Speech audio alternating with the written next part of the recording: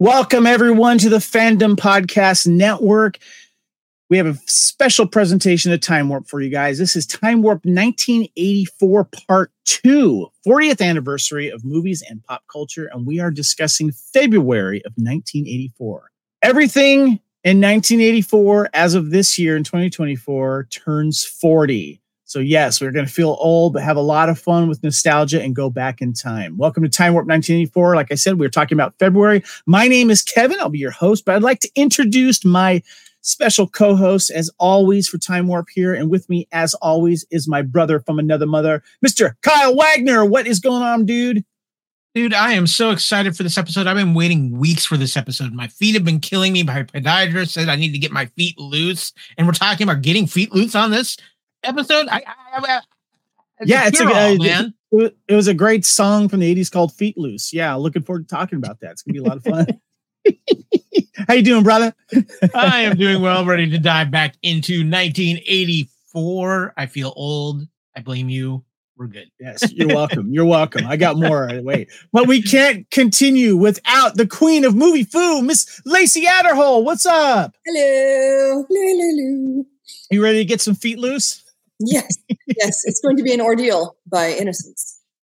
Now, as a reminder, everybody, we are now doing these shows monthly. So it gives us a chance to not just dive into the films a little bit deeper, but also dive into the movies. The TV series and the music and some of the other pop culture in here. And we got a lot to talk about. As I mentioned, this is Time Warp on the Fandom Podcast Network, movies of 1984. And as from the picture up there, if you guys are listening, make sure you check out the video as well, because we've got slides for all of these cool posters and all of the stuff that we're going to be talking about. But we have some stuff, of course, that has just arrived, and we've recently done here regarding Time Warp on the Fandom Podcast Network. Of course, we recently ended 1983. We did, of course, an awards wrap up for part 7, I think it was. So make sure you guys go and check those out for 1983. And, of course, our Buffy the Vampire Slayer Time Warp we did last year. And right now I'm in my 6th season of my current rewatch. Buffy has come back from the dead. Things are weird, but I'm loving it. You're in the season of depression. Yeah, that's what Erin, my wife, says. Like, oh, yeah, there's a lot of hard stuff going on. I'm just like, God, when is she going to die? When is she going to die? So, yeah, but I'm enjoying it. It's a good rewatch. So. And of course, last month we started with 1984 of January, and we covered Airwolf and Angel and Hot Dog the movie. Frankie Said Relax, and a bunch of Apple stuff was important. And the Raiders, the last time they won the Super Bowl 40 years ago. Thank you for mentioning that. Very well. And of course, this is a wonderful week for me, but that's a whole other thing. This month is February. We're going to be talking some fun movies here and, of course, all the pop culture behind it. But first, let's go back in time.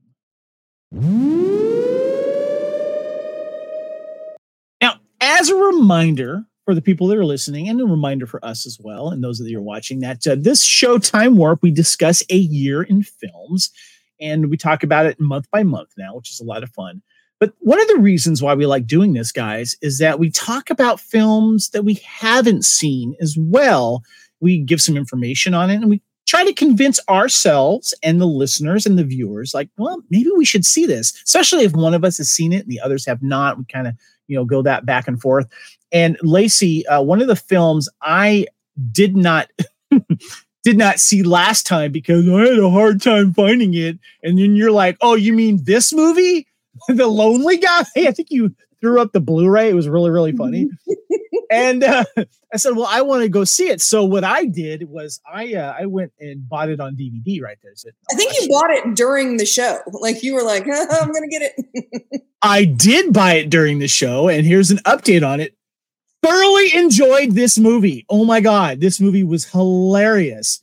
And I was remembering some of the things you were talking about, like, there. Would you say there was a suicide like through line? There was a through line. Yes, yeah. a hilarious look at it, especially the suicide bridge with the lonely guys jumping off the bridge and stuff like that. I just want to mention my favorite scene in the whole film. By the way, well, actually there was two. when he goes out to dinner by himself and the spotlight immediately comes on him and follows him down to his lonely table and all the couples are looking at him. Freaking hilarious. And then after he gets his notoriety from writing about himself, he gets famous and he's with like the hot models in bed and Dr. Joyce Brothers. I got a hot take here, guys. Okay, so my two recent favorite Steve Martin films that we've talked about last year and this year are The Man with Two Brains and Lonely Guy. And these are not getting enough love out there. They don't get enough replay. And these are comedy gems. I was starting to look at going, if you're not counting like, the movies he's done with other people, like Three Amigos and what have you, and Parenthood or whatever it is, Father of the Bride, that's what I meant. I think his other great film is LA Story, right? And I got to tell you, I think these are his best films, in my opinion. They are hilarious. I love these two films, Man with Two Brains and The Lonely Guy. Lonely Guy is just, and you're right, Charles Grodin steals that film, Lacey. Right? He's phenomenal. Yes. Yeah. But yeah, I think those are my three favorite films that are him as the star, basically. Mm-hmm. I put three. I would throw The Jerk in there as well, but that one gets a little bit more love. Yeah, that one gets all the love. And so I'm sorry, but it's overrated, if you ask me. Mm-hmm. These three, completely underrated. Kyle, you have any thoughts on Steve Martin and what I just said? I think when you look at those, especially The Lonely Guy and Man with Two Brains, that's early on in Steve Martin's career. He hadn't really fully hit it big yet. So I think he had more freedom in what he was doing with his comedy at that point. Yeah. And I think there's actually a lot of love out there for The Man with Two Brains. That's a cult. There's a lot of cult classic to The Man with Two Brains. I think, in my opinion, right now, I think that's my favorite Steve Martin film. A lot of people. I think there's a lot of people who feel that way. Actually, it's All of Me. All of Me. That's a co-star thing. It's him and Lily Tomlin. It's not. He's not the main star. He's. I mean, look at the covers of these. Yeah. Look, he's on the cover, not Lily Tomlin, or Sarah Jessica Parker on LA Story. You look at All of Me, they're on that together. Man with Two Brains, him. Lonely Guy, him. So that's my hot take. Okay, yeah, Kyle. I was just gonna say, and as far as him starring those, yeah. But one of my favorite roles of his of all time is still him as the dentist in Little Shop of Horrors. Yeah, he's good in that. Yeah, definitely. I'm like the only person on the planet that did not like that movie. Next one I saw, The Right Stuff. Finally got around to watching that. Got it right here on DVD as well. Nice. Found out it was streaming as well. Guys, I don't mean to be mean to these guys, but it was boring. It was so long. I appreciated all the stuff they did, and the cast was great. Ed Harris, Scott Glenn, Lance Hendrickson, Dennis Quaid, Sam Shepard, Fred Ward, Barbara Hershey.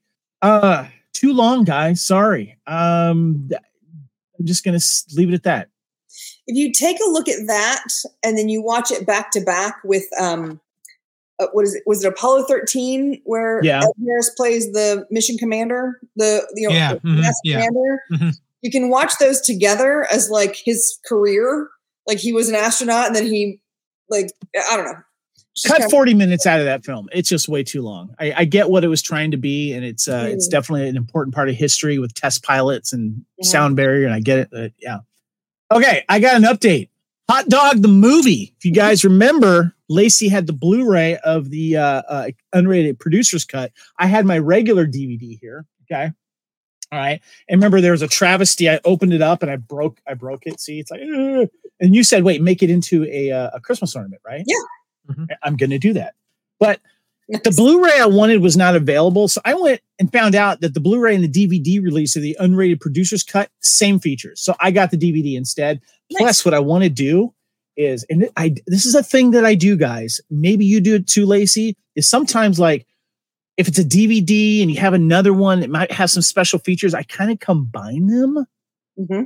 And so what I'm going to do is take the sleeve off this one, hide it behind this one, and then that's what I'm going to do. And I'll just keep this DVD box. Sometimes I'll like have my DVD or have my Blu-ray upgraded version, but I still want the DVD because there might be something a little different about it.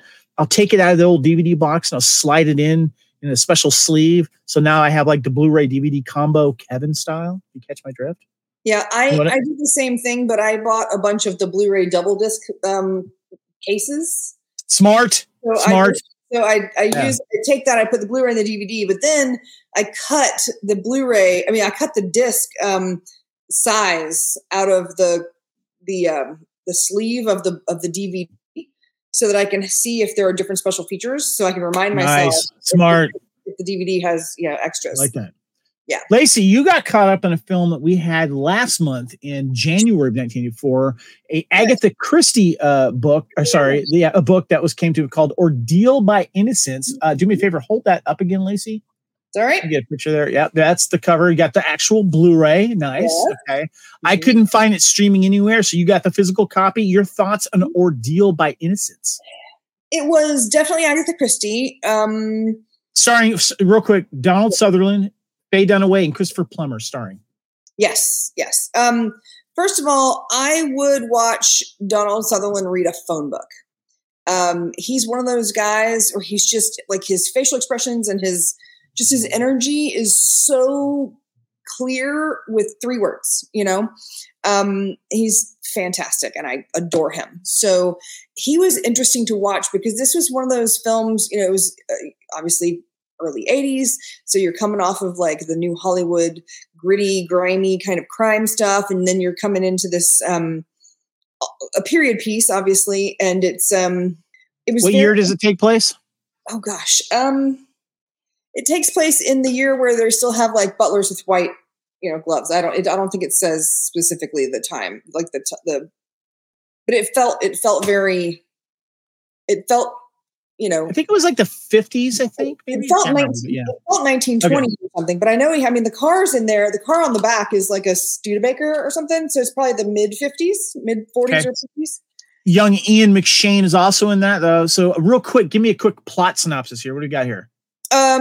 The same as all Agatha Christie movies. It's someone was murdered and they got to figure out who did it, but the person who they initially think did it is not the thing. So basically, 3 or 5 years ago, Donald Sutherland's character gives a guy a lift to the dock when he's on his way to go do something. When he comes back, he realizes that in his car, after this, he's a scientist, so he goes on this expedition. He comes back, 2 years later, and he finds the guy's address book. So he takes the address book to return it to him, just as kind of like, what? Finds out the guy has been executed for murdering his wife. Oh, wow. And he realizes that he would have been the alibi because he was with him the day that the wife was killed. So then the whole kind of opens up the can of worms. You see the whole family and how it's a very just very clandestine. So would you give it a thumbs up, a thumbs down? Would you say? Yes, I love this kind of movie. I don't know that it's something that everyone loves. It's very, it's kind of dark and twisty. It's got some allusions to potentially family stuff that's not necessarily, it might be triggering for some. We'll just put it that way. But yeah, I very much enjoyed it. Awesome. Well, I appreciate that update and your dedication to letting us know, because I would have watched it if I found it free streaming somewhere, because I was kind of curious about it. And I love what you said about Donald Sutherland, and I'm going to bring him up again in another film that's going to be coming up, because I have thoughts about that. So cool. All right, guys, let's go ahead.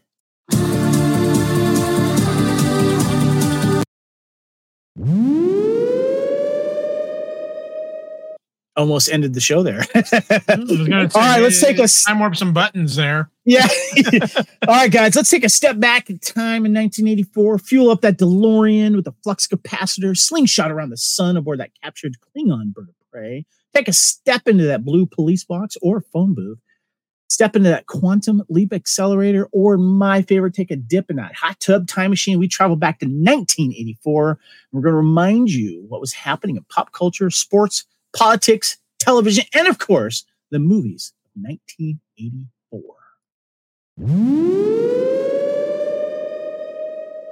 Now, I know there's a movie called 1984. We'll be getting to that later.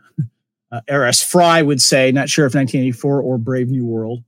Back in 1984, some stuff was happening. First of all, the cost of living in 84, how much do things cost? Yearly inflation rate was at 4.3%. Average cost of a new house is about $86,000. Your Dodge Ram truck was about $9,000 back then, guys. I'm thinking $50,000 now for maybe the Dodge Ram truck. I'm just kind of guessing a little higher than that, Kyle. Kind of 65. Yeah. Our bacon by the pound was $1.69 back in 1984. Also, too, Ronald Reagan, still a president there, and George H.W. Bush, of course, our vice president. Warren E. Burger is our Chief Justice, and Speaker of the House is Mr. Tip O'Neill. And also got some news here. February 3rd, Dr. John Buster and his research team at Harbor UCLA Medical Center announced the birth of a healthy baby. The baby is the first successful result of embryo transfer, where a fertilized egg is transferred from one woman to another. This method differs from test tube embryos, where the egg is fertilized outside the woman's body in a lab.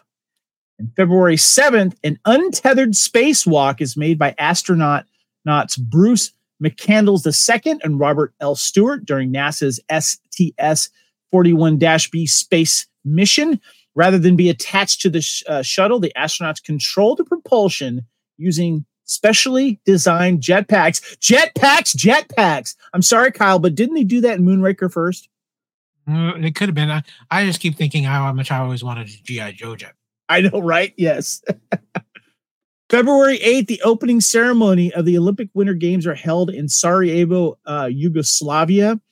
I don't even know what Roman numerals that is, so I'm just going to just say it's Sarajevo because I do remember that city. On Valentine's Day, February 14th, one of the most famous events in 1984, Torvill and Dean enter the record books by scoring perfectly across the board, winning a gold medal for ice skating.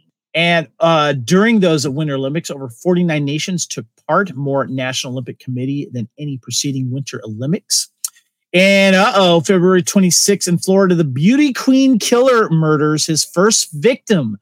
Christopher Wilde goes on to commit at least 7 more homicides of aspiring models over the space of 7 weeks. Kyle and Lacey, if I remember correctly, this was one of the guys that was possibly suspected of. Remember, there was an actress in Spring Break movie that came out in 1983 that was the model on the cover, and then she was found missing completely. Mm-hmm.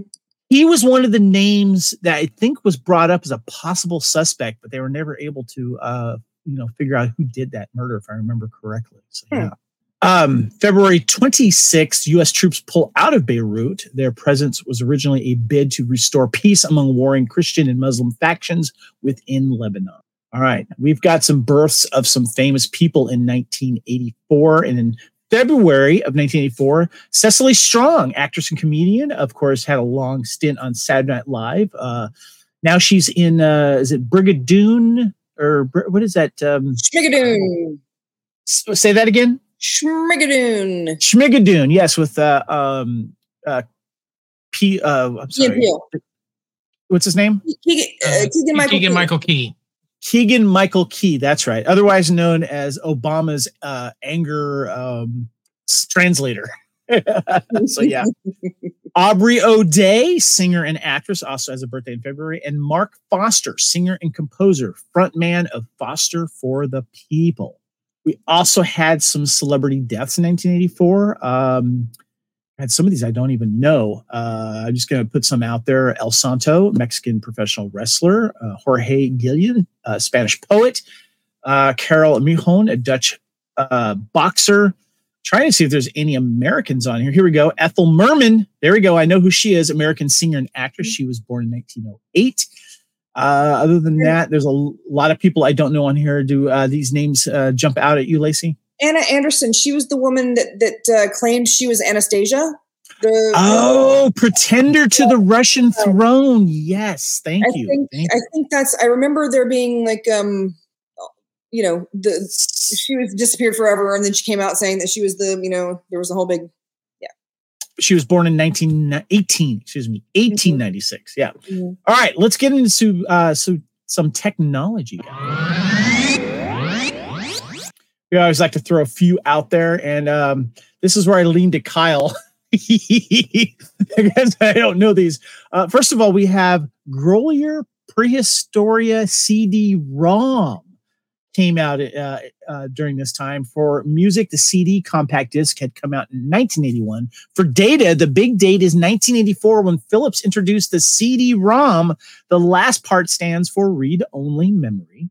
In the late 80s and early 90s, affordable computer CD-ROM drives will enable multimedia, encyclopedias, games, novels, and such. Kyle, this is the birth of the CD-ROM. What do you know about this?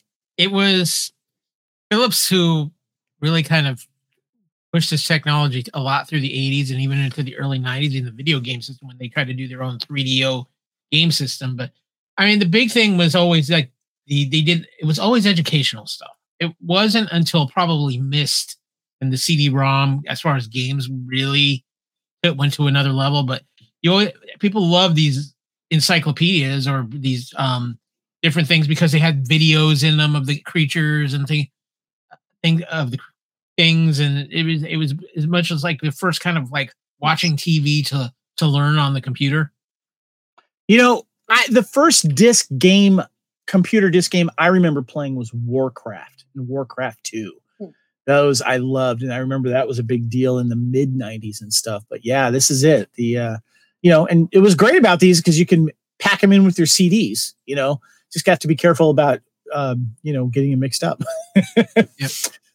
Next, we have the compact tape cartridge, memory and storage. And the compact tape is originally developed by Digital Equipment Corporation for its VAX family of computers. The drive wrote 22 data tracks back and forth on a 1/2-inch wide tape and originally held 92 MBs of data. Is that megabytes, Kyle? That would be megabytes. It replaces the 1960s era DEC tape, and its usage grew rapidly in the mid-1990s. It evolved into a digital linear tape, DLT, and was widely used in medium and large-size local area networks. DLT technology was purchased by Quantum in 1994, and nearly 20 years after its introduction, the Super DLT could hold up to 800 gigabytes of data. You know what's sad is that I just filled an 18 terabyte hard drive with digital media. You didn't finish your sentence, Kyle, because you were laughing at your own joke. Yeah, because I still didn't get everything I needed to. What? Say what you did, but finish it. Finish your thought there. Well, I mean, these things really never took off like other types of storage did, and I mean, the fact that it was tape, and it just I know a lot of businesses try to use these for things, but it just never really Kyle, took off. You just tried to fill up what? How much again? 18 terabytes. 18 terabytes. Thanks. And how big is that thing? Like you can hold it in your hand, right? Yeah, no, it's about a little square, like about this long, big. Yeah. Oh God, good stuff. Good stuff. Mm-hmm. All right, guys, let's go ahead and hit into products that were introduced in 1984. All right, we have Air Jordan and Canfield's Diet Chocolate Fudge. Now, we all know the Air Jordans, especially those red and white ones right there. There was recent a movie called Air that came out that talked about this. That was really good, and they did a good job of talking about how this is when athletes are really being targeted to promote products. But this Canfield's Diet Chocolate Fudge, guys, never heard of this or remember this. Do you guys remember this? Lacey's shaking. You're nodding your head. Yes. Tell us, Lacey. Yeah. I remember there being like my teacher would have one. It was like a weight loss supplement drink. It was kind of like pre-Slim Fast. But it was one of the, if you look at the little corner of the thing, it says 100% NutraSweet. So NutraSweet was just, before it started killing mice and stuff and giving them cancer. So NutraSweet this was like one of the big items that had NutraSweet in it. So on Wikipedia, it says here, Canfield's Diet Chocolate Fudge Soda is a 0-calorie, aspartame sweetened carbonated soft drink canned and distributed by the A.J. Canfield Company in Illinois, division of Select Beverages. Production of the Midwestern United States is handled by the American Bottling Company in a subsidiary of Keurig Dr. Pepper and distribution of foods. So I guess originally it was introduced in 1972. But yeah, I don't know when this ended here, but it was reintroduced in 1984. So yeah, I kind of want to try that. Anyone got one on eBay that we can buy? Let's check it out. You go for that. That's all you, man. What, you don't want to open up like those old packs of cards that have gum in it and try the gum? You know what that reminds me of? It reminds me of that movie with the road with what Aragorn and the kid, and he like finds a Coke, and it's like 12 years into the apocalypse. Oh, The Road. Yeah, God, that movie was depressing. That was what's this? And he's like, it's a treat, and she's like, I'm like, yeah, because after 12 years, ew.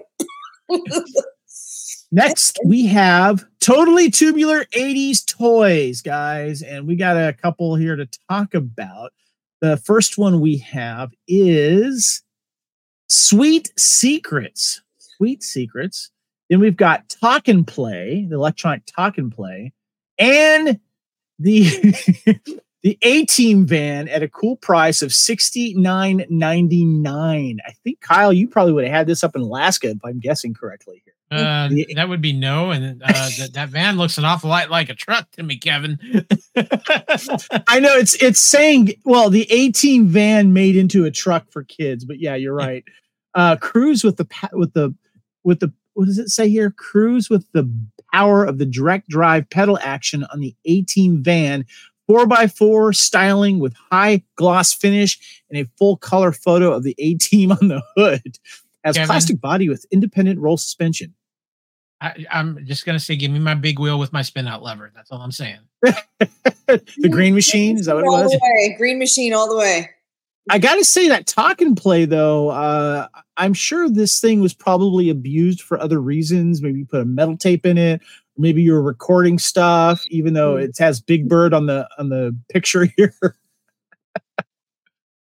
Yeah. And these little sweet secret dolls. Yeah, it's just the packaging. It looks like it's not a child's thing. No, it's called, yes. It's called Sweet Secrets, and there's some like stuff on the cover. I'm like, what kind of secrets are we talking about here? It says on the thing, it says comb bed set, jeweled comb transformed into beautiful bed. So yeah, and then you put your little Sweet Secrets doll toys in there, I guess.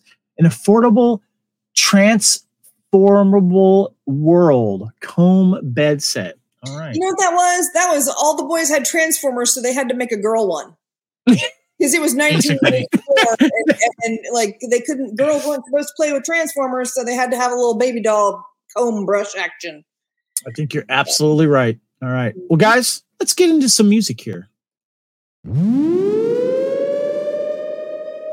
All right, we're going to talk about some Duran Duran. Ever hear of them? They are huge, especially right now in February of 1984. Duran Duran timeline. The Sing Blue Silver Tour goes to America, accompanied by a documentary crew. Duran Duran plays arenas in stadiums in Japan, Canada, and the U.S. on the Sing Blue Silver Tour. A documentary and a concert film are shot along the way. The live album Arena is released with the new studio single, The Wild Boys, as John and Andy begin working on their hard rock side project, Power Station. Duran Duran appears on the cover of Rolling Stone magazine under the headline, The Fab Five. Now, I have a picture up here of that Rolling Stone, guys, but I also have a picture of the concert ticket that was held at the Fabulous Forum, which is in LA. And I've seen many concerts and Laker games there. And the date on this ticket was Tuesday, February 7th, 1984 at 7:30 p.m. And I'm trying to see if there's a price on that ticket there. Oh, $13.50 for that ticket. I don't know who opened up for them, but I'm very familiar with that arena. Thoughts on Duran Duran, Kyle? They were like it, especially in about that time. I mean, Hungry Like the Wolf, amazing music videos. dominating the radio play. The only thing that was, I'm sorry, I have to go sports reference. Fab Five. I don't see Chris Webber anywhere in there. Where's Jalen Rose? Different generational thing. Different Fab Five. And apparently, it's something that I don't have any clue about. It's a sports ball thing. Oh, sports ball! Yeah, go team, go! Go team, go! Gotcha. Right on. I saw Duran Duran live. If you want to feel old, I saw them at Chastain Amphitheater about 7 or 8 years ago for their reunion tour. Nice. And how was it? It was literally the entire amphitheater was like people my age and older with like their bottles of wine and their picnic baskets. Of course. I like that. I've been to that venue. I think I saw Poison and Cheap Trick there, if I remember correctly. Just another sad state of how we're just growing older.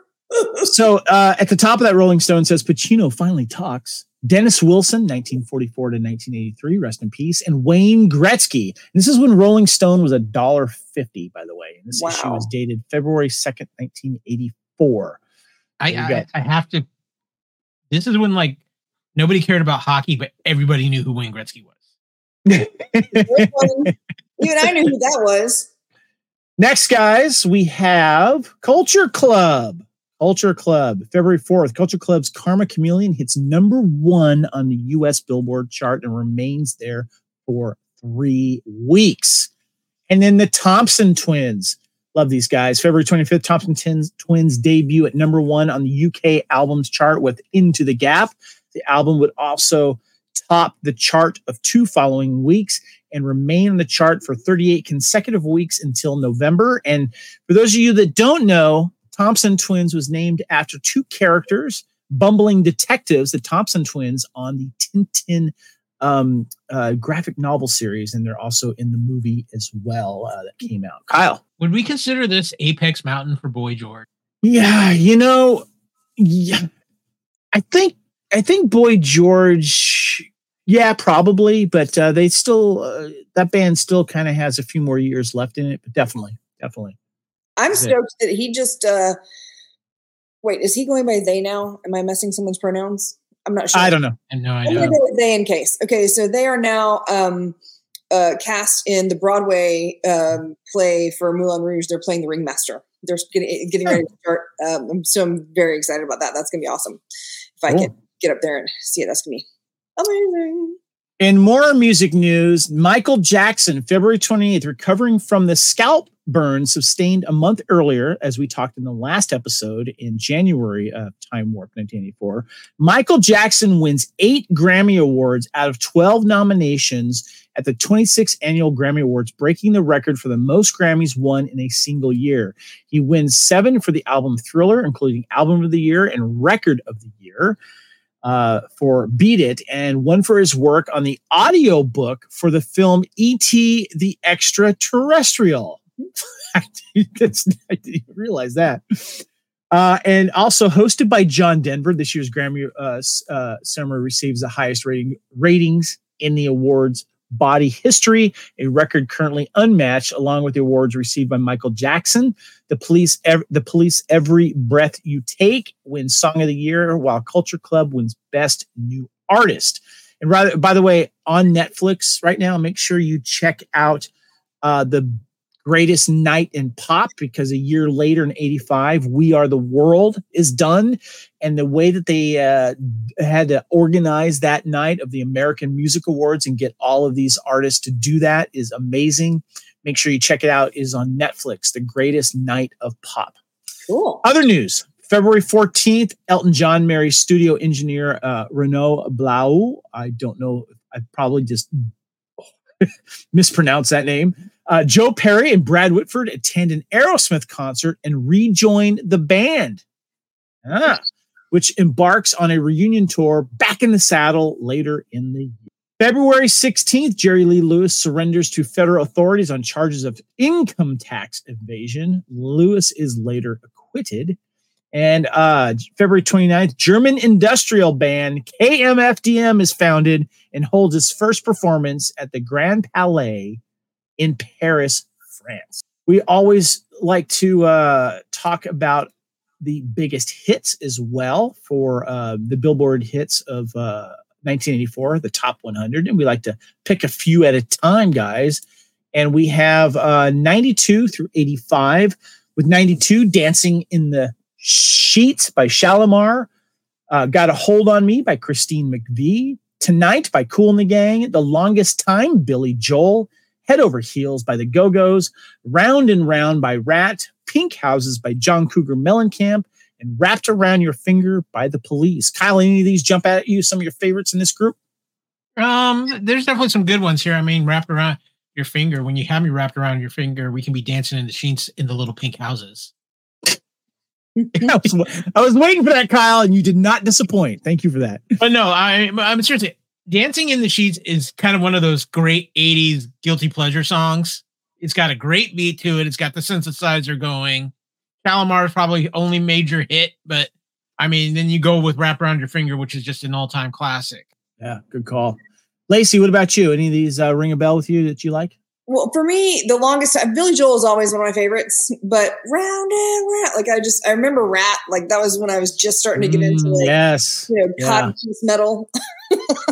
Yeah, Round and Round by Rat. Rat was taken off at this time, and they were they are one of the best hair metal era bands, and we've of course recently talked about them on our hair metal draft. Super group draft that we did on the Hair Metal podcast, and he was one of the singers that was drafted. So yeah, definitely one of my. One of my favorites I like on here, guys, is "Got a Hold on Me" by Christine McVie. I actually like her voice better than Stevie Nicks in general. I love Christine McVie's voice. Just gotta throw that at you. I love Stevie Nicks, but there's just something about Christine McVie. Great song, like that one as well. What do you say we get into some television, guys? Let's do it. 1984 in television, and debuting this year or during this time was The Spitting Image, 1984. And I think also, was it a Peter Gabriel song that used? No, Genesis. I have info here. So go ahead, Kyle. Go. This show inspired two guys by the name of Sid and Marty Krofft to create their own puppets, which first appeared in the Genesis Land of Confusion video. Thank you. That video was so popular, it led to that being spun off into a syndicated TV series with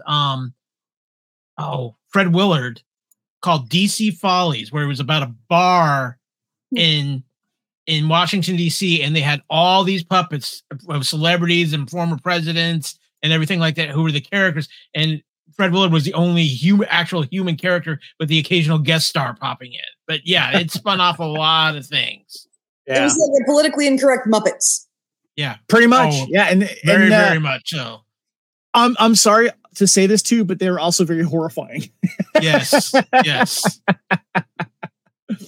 All right. Top rated United States television programs from 84 to 85, guys. And we like to pick a few at a time here to talk about this. And at number 25 is Monday Night Football, otherwise known as Sports Ball Go by Lacey.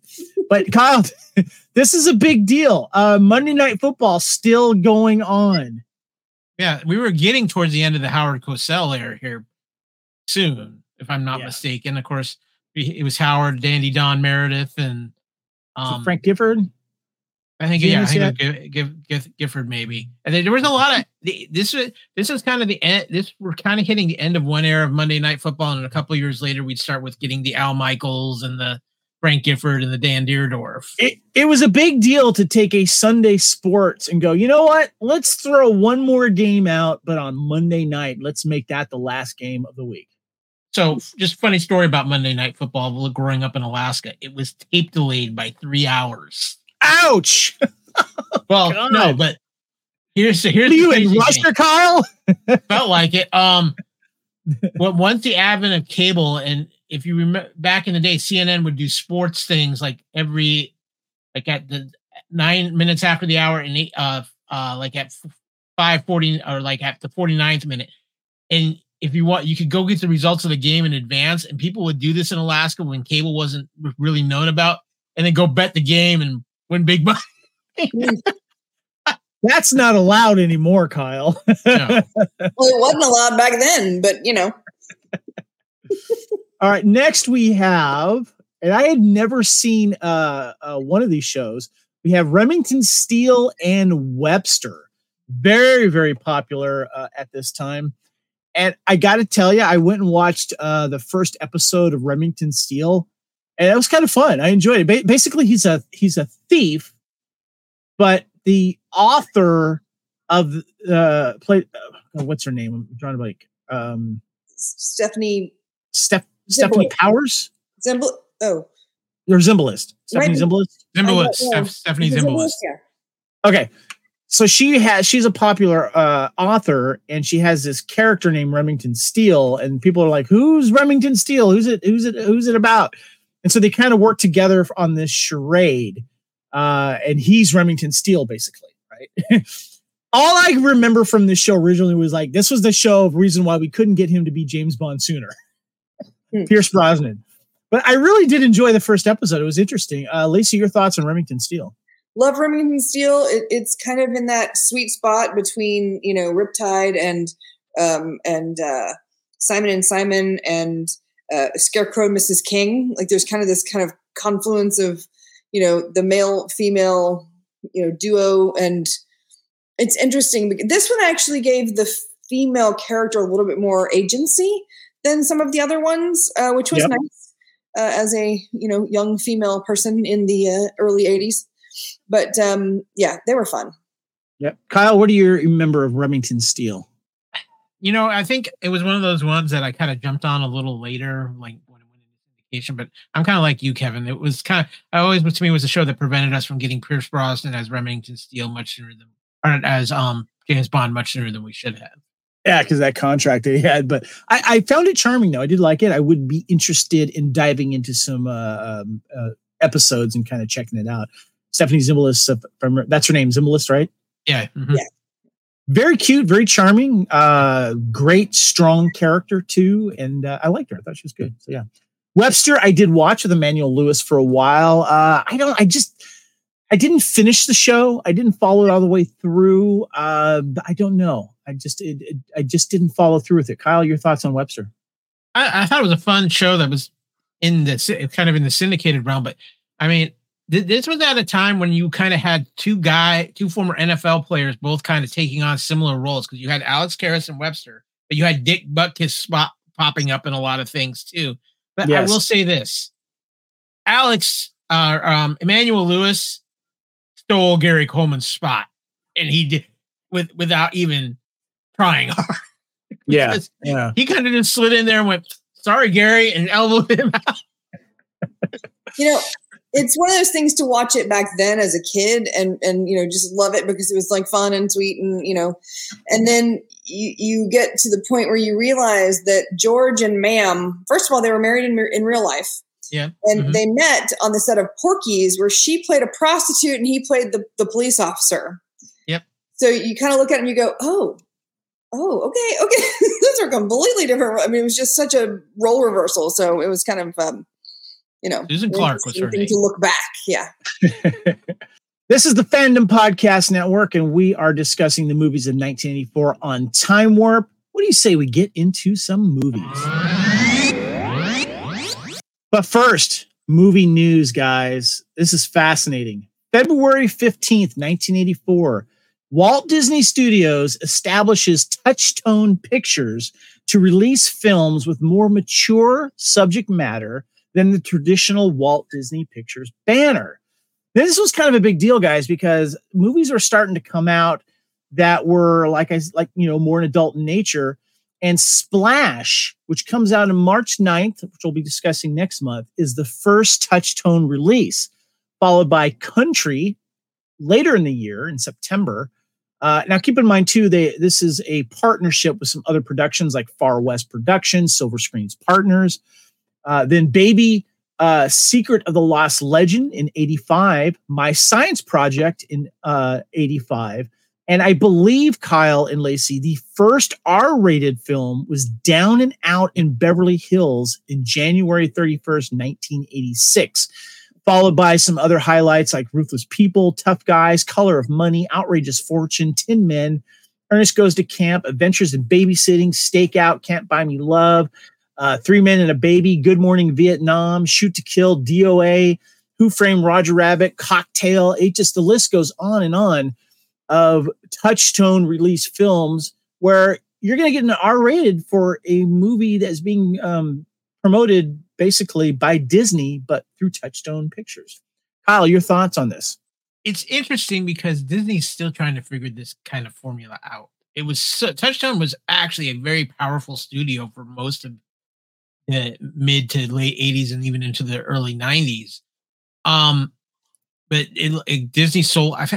Disney sold it or shut it down, and Disney to this day is still trying to figure out the best way to get mature content out.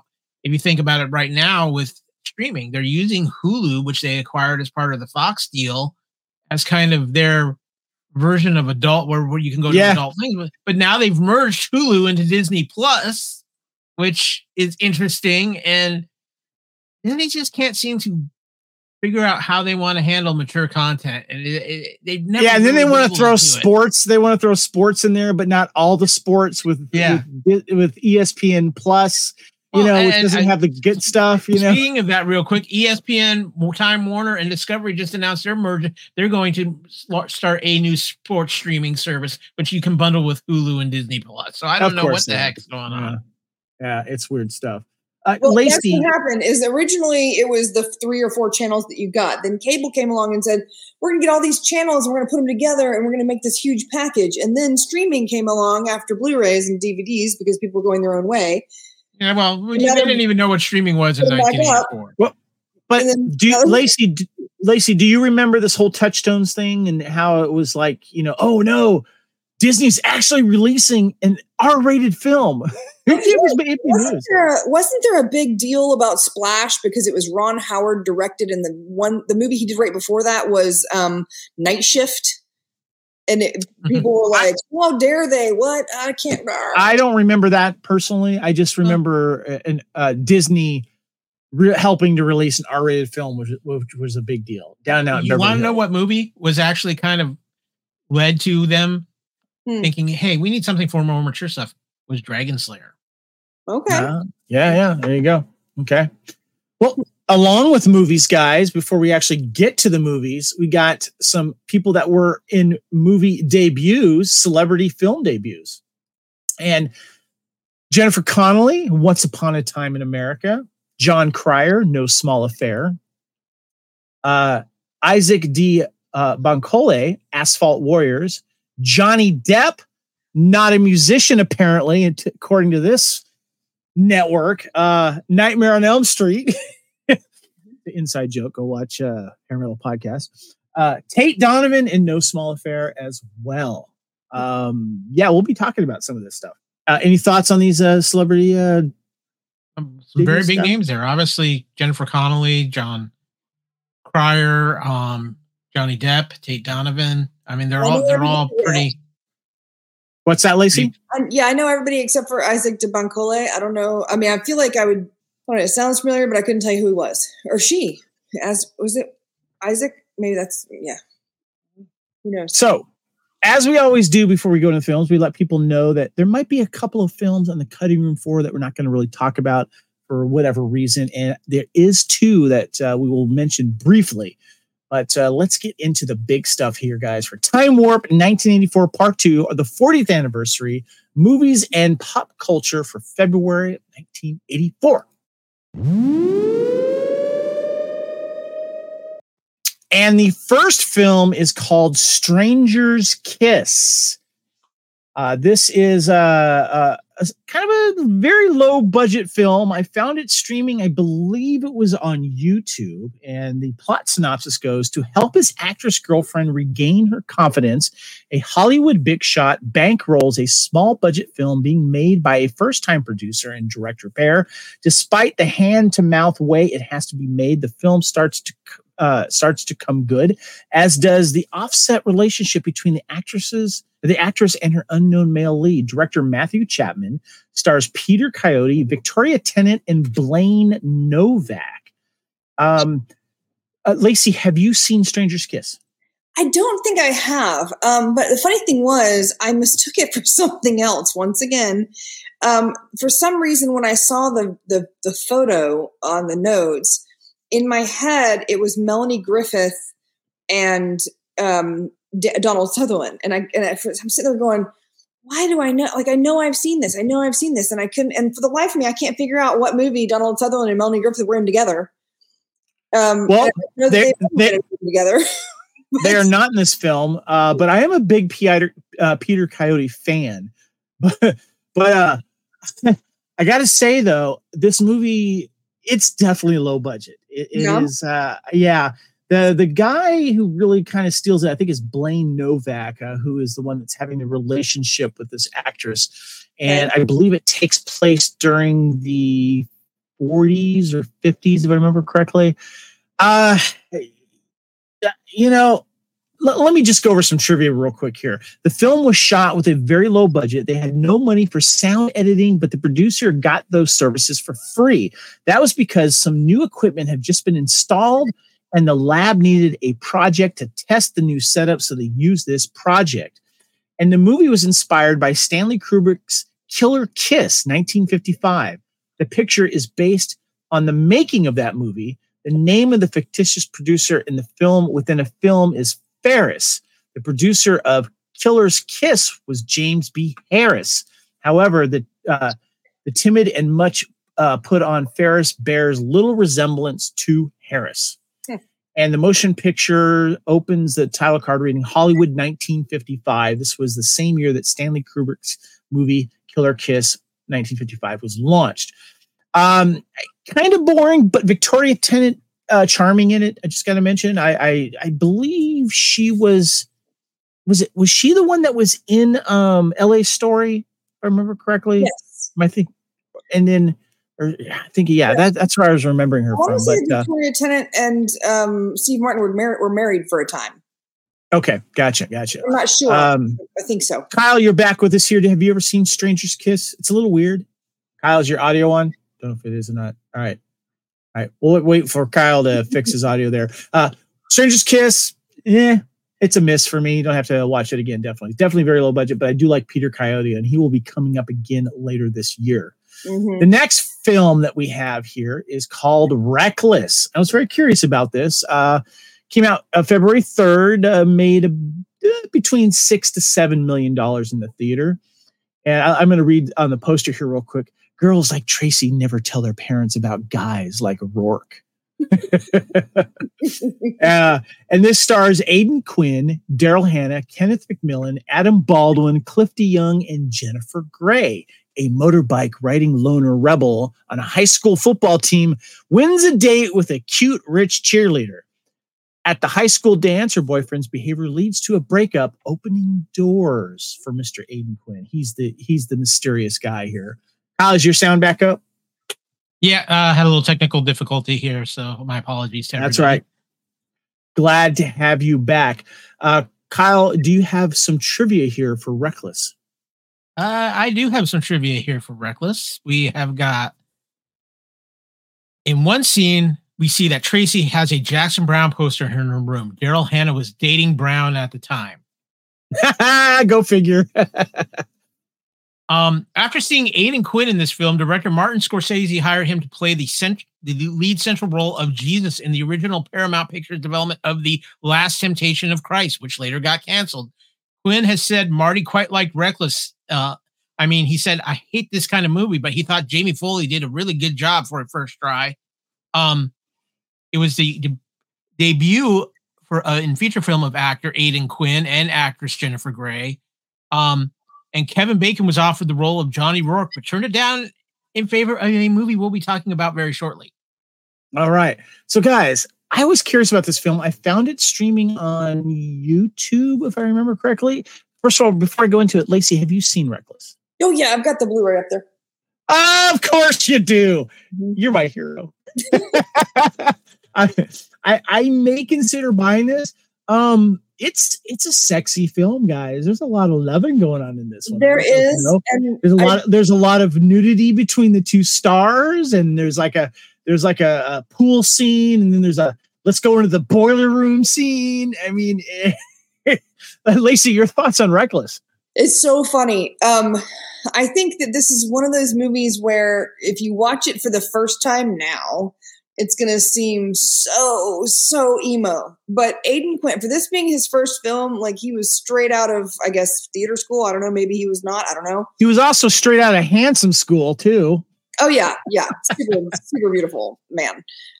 But it was like his character was the most emo of emo. Like everything was like, it was so, I don't know, like for the time it was perfect, but watching it now, there's some scenes where I'm like, it's a little cringy, like nowadays. Yeah. It's such a good flick. And it was one of those that kind of, Does the Blu-ray have any special features on it? Do you know? Yeah, there's a bunch of stuff on it. I would get it, but I can't. Don't worry about it. I'm curious about it. Because Kyle, have you seen Reckless? I think I saw Reckless back in the video store days, but it's not something I've hunted out and watched in a very long time. The thing I remember, I mean, this was kind of really trying to get Daryl Hannah on the map. Yeah, because then the next month comes out, she's doing Splash. Yeah, so this is early apex of Daryl Hannah. This is when Daryl Hannah got the attention of every red-blooded American man out there. She's showing some skin in this film, so yeah, she's getting some attention. Lacey, I'm pretty sure that Splash was filmed before this and then released after.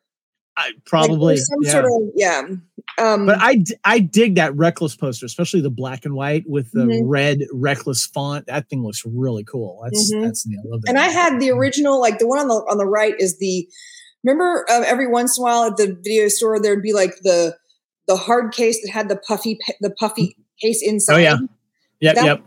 I've had this on VHS, I've had it on DVD, and now I have it on Blu-ray. Like this is look at Lacey owning the naughty films. I love it. Okay, it's naughty for an 80s film. It is not naughty now.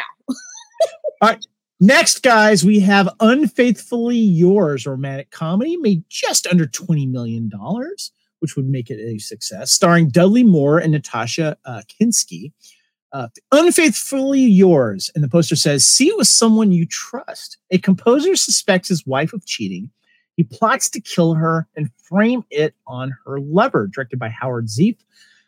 Stars Dudley Moore, Natasha Kinski, Armin Asante, and Albert Brooks. Lacey, do you have this on DVD or Blu-ray? I used to have it on VHS, and I don't think I ever got it on DVD, but I've seen it. I have to ask nowadays because I'm afraid I'm gonna go, oh, I can't find this anywhere like I couldn't, and you're gonna pop it up again, which I wish you would do. I could. It was on HBO for like a million years. Like every 3 weeks, it was on HBO again. So I know I've seen it a dozen times. I tried to find it. I couldn't. YouTube though had the different trailers. But what apparently this movie's famous for is a very funny violin duel between Dudley Moore and Armin Asante, if I remember correctly, or is it Albert Brooks?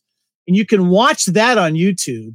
That's very entertaining. But first of all, I got to ask Kyle, have you seen this? I don't think I have, but it has Natasha Kinski in it, and that's always bonus points for me. Give us some trivia on Unfaithfully Yours, please, Kyle. Trivia. Let's see here.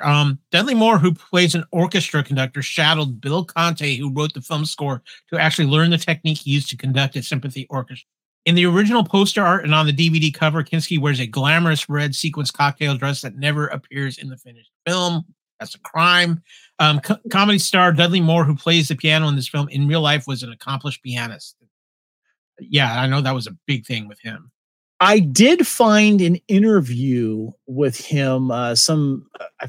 Don't remember the girl that was interviewing him, and they were asking him about this film, and then they talked about how like he wasn't an American citizen. I don't know if he ever became one.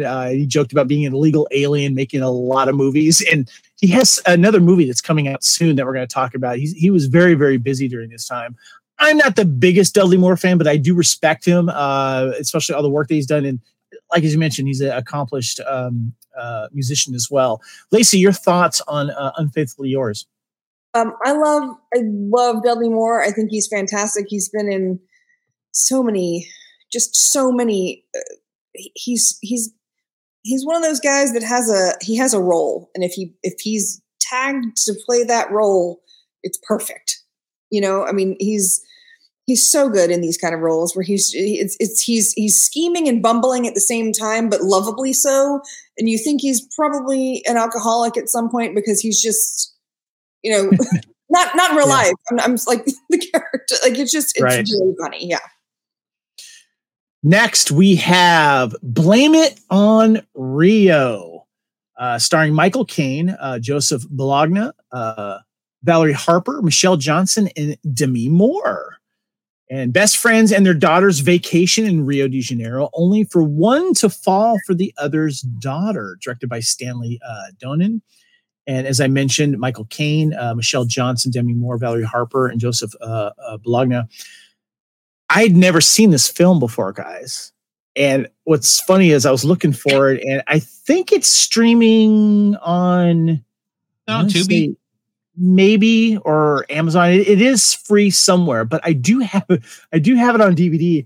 But it's with a compilation of Easy Money, Throw Mama from the Train, and The Woman in Red, which we'll be discussing later this year because that one also came out. So I had to pull it from this DVD thing here.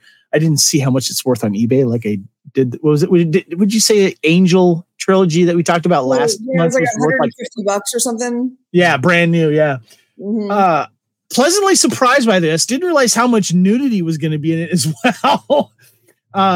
Michael Caine was hilarious in this. I love the fact that it is all filmed on location in Rio, and I love Rio as a location to shoot. Lacey, what are your thoughts on Blame It on Rio? And then Kyle, when we get to you, I want you to talk about the trivia. I don't think I ever got to see this movie. I think it came out when I was slightly too young because 84 I would have been 11.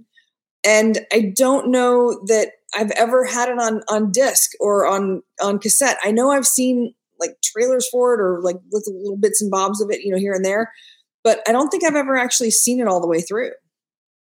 Okay. Yeah. Interesting. And I tried to, but I couldn't find it. You said it's on Tubi? Yeah, it's streaming somewhere for free. It's a fun movie to watch. And, with two guys and their daughters going, and it's Michael Caine who is going through a divorce, or he has been divorced, remember correctly. Mm-hmm. And he ends up falling for his best friend's daughter because she falls for him, and things get very interesting. Kyle, have you seen this film? I have not seen this film. I am intrigued to see this film, though, because for a couple of reasons. Michelle Johnson, who is in this film, was born and raised in Anchorage, Alaska. Really? Interesting. All right. Not Fairbanks like you, but definitely an Alaska girl. Okay. And Joseph Bologna, he was always like he played a lot of like mobs or like mobbed up kind of guys. He was one of those that guy actors. You didn't know his name, but you know him every time. That's why I mispronounced his name. It's Bologna. Is that how you say it? Bologna. Yeah. He definitely has a mob face, like Kyle said. Yeah. Mm. Kyle, you got some trivia for us. Yep. According to contemporary news stories, special parental consent was required in order to allow the nude scene featuring Michelle Johnson, as she was not yet 18 at the time they were filmed. Publicity for this movie also stated that Johnson was around 2 months out of high school when she was cast. Michelle Johnson said in a 1984 interview that it wasn't until after she was cast that she learned her role involved total nudity. My parents were a bit concerned about it, and I was too, she said. I always wanted to have a career in film, and I wanted to make the right moves at the right time. So we read the script and we talked to Stanley to find out exactly what his intentions were for the film. The theatrical movie poster featuring the rear view of a girl in a Brazilian cut bikini caused such a stir that an altered airbrush version of the same poster with a less revealing bikini was issued. I'm guessing the thong version was the Brazil one, and the one that we see in the picture here is the more modest looking one here. Yes. Michelle Johnson, she does a lot more nudity than I was expected. She's gorgeous, but I got to give her credit. She was actually really good in this film. Her acting was great. And the relationship between Michael Caine and her, I felt was real. She wanted she was looking for like an older man type thing. And I think she's had a crush on him for a while, if I remember the plot correctly. and he was hurting and in pain, and he found something in her, obviously, that he liked. I thought their chemistry was good. And then when it comes out that what happened, it gets really interesting and obviously creates tension. Valerie Harper shows up in it as well. I just felt that Demi Moore was a little underutilized in this because she was she was obviously the other daughter, but she had a couple of really good moments. So I'm going to say it was funny, it was interesting, and also well shot, shot in and around Rio as well. So I do recommend it. Next, we have Crackers. I promised you, Lacey, we'd be talking about Donald Sutherland again. Only made about $50,000 in the movie theater. Starring Donald Sutherland, Jack Warden, and a young Sean Penn. The plot synopsis goes: reduced to minding the counter at a crusty pawn shop, Westlake, as Donald Sutherland's character, tumbles into a scheme and some disgruntled misfit clients to rob the place. Rather than blow the whistle, however, he insinuates himself as the heist's mastermind. Jack Warden is the character that has the pawn shop, and this is all shot on location in San Francisco. It's directed by Louis Mal, also co-starring Wallace Shawn and Christine Baranski in this as well. Have any of you guys seen this film? Nope. Yes, I have. It's been Lacey, yes. It's been a very long time, and I actually ordered it on Blu-ray, and it hasn't come yet. It was delayed and then delayed again, and so it actually now, I just looked at it. It says that it should be here on February 9th. So it's literally 3 days away. So, well, yeah. I'm very curious to get your thoughts on this for a couple of reasons. Kyle, did you have something? You had something to say? No, you're going to go ahead. Okay. Just got some good trivia here. Yeah. Well, actually, please tell us the trivia on it, because I got some more trivia about this. Go ahead. So this movie was the first remake of Mario Monticelli's Big Deal on Madonna Street, which came out in 1958. The second would be Welcome to Collinwood, which came out in 2002. Both American movies. That remake was set in Cleveland, Ohio, whereas this remake was set in San Francisco, California. The two remakes were made around 18 years apart. Director Louis Malle, during filming, told his then wife Candice Bergen, "Why am I even doing this film?" To which Bergen replied, "Then don't do it." It's the second of 4 collaborations of actor Wallace Shawn and director Louis Malle. The others were Atlantic City, My Dinner with Andre, and Vanya on 42nd Street. Okay, I have to jump in here and say that his name is Louis Malle. Louis Malle. Okay. Thank you. Okay, so this movie wasn't great, I'll be honest with you. But I did find some of the character moments entertaining. But I don't know. My wife has this saying. I think this was a role this actor took to pay off a house or a car or a garage or addition to the house. And Michael Caine's been one of those that we've talked about, like the movie The Hand, or Michael Caine was famously quoted after Jaws 4 saying, have you seen Jaws 4 since you've done it? It's been panned or whatever. And he says, no, but I've seen the house that I bought my mom for with the money I made for it, And this is kind of a bottle story as well. And Sean Penn as kind of like a guy who's kind of like, stealing stuff to do things. But then there's like this little side story about him having a crush on this other girl. Christine Baranski, though, hot in this. She has a relationship with Donald Sutherland. She's just gorgeous in this. She's she's a police who works for the police station, but she, what do you call it? The meter maids, they give tickets to park cars and stuff like that.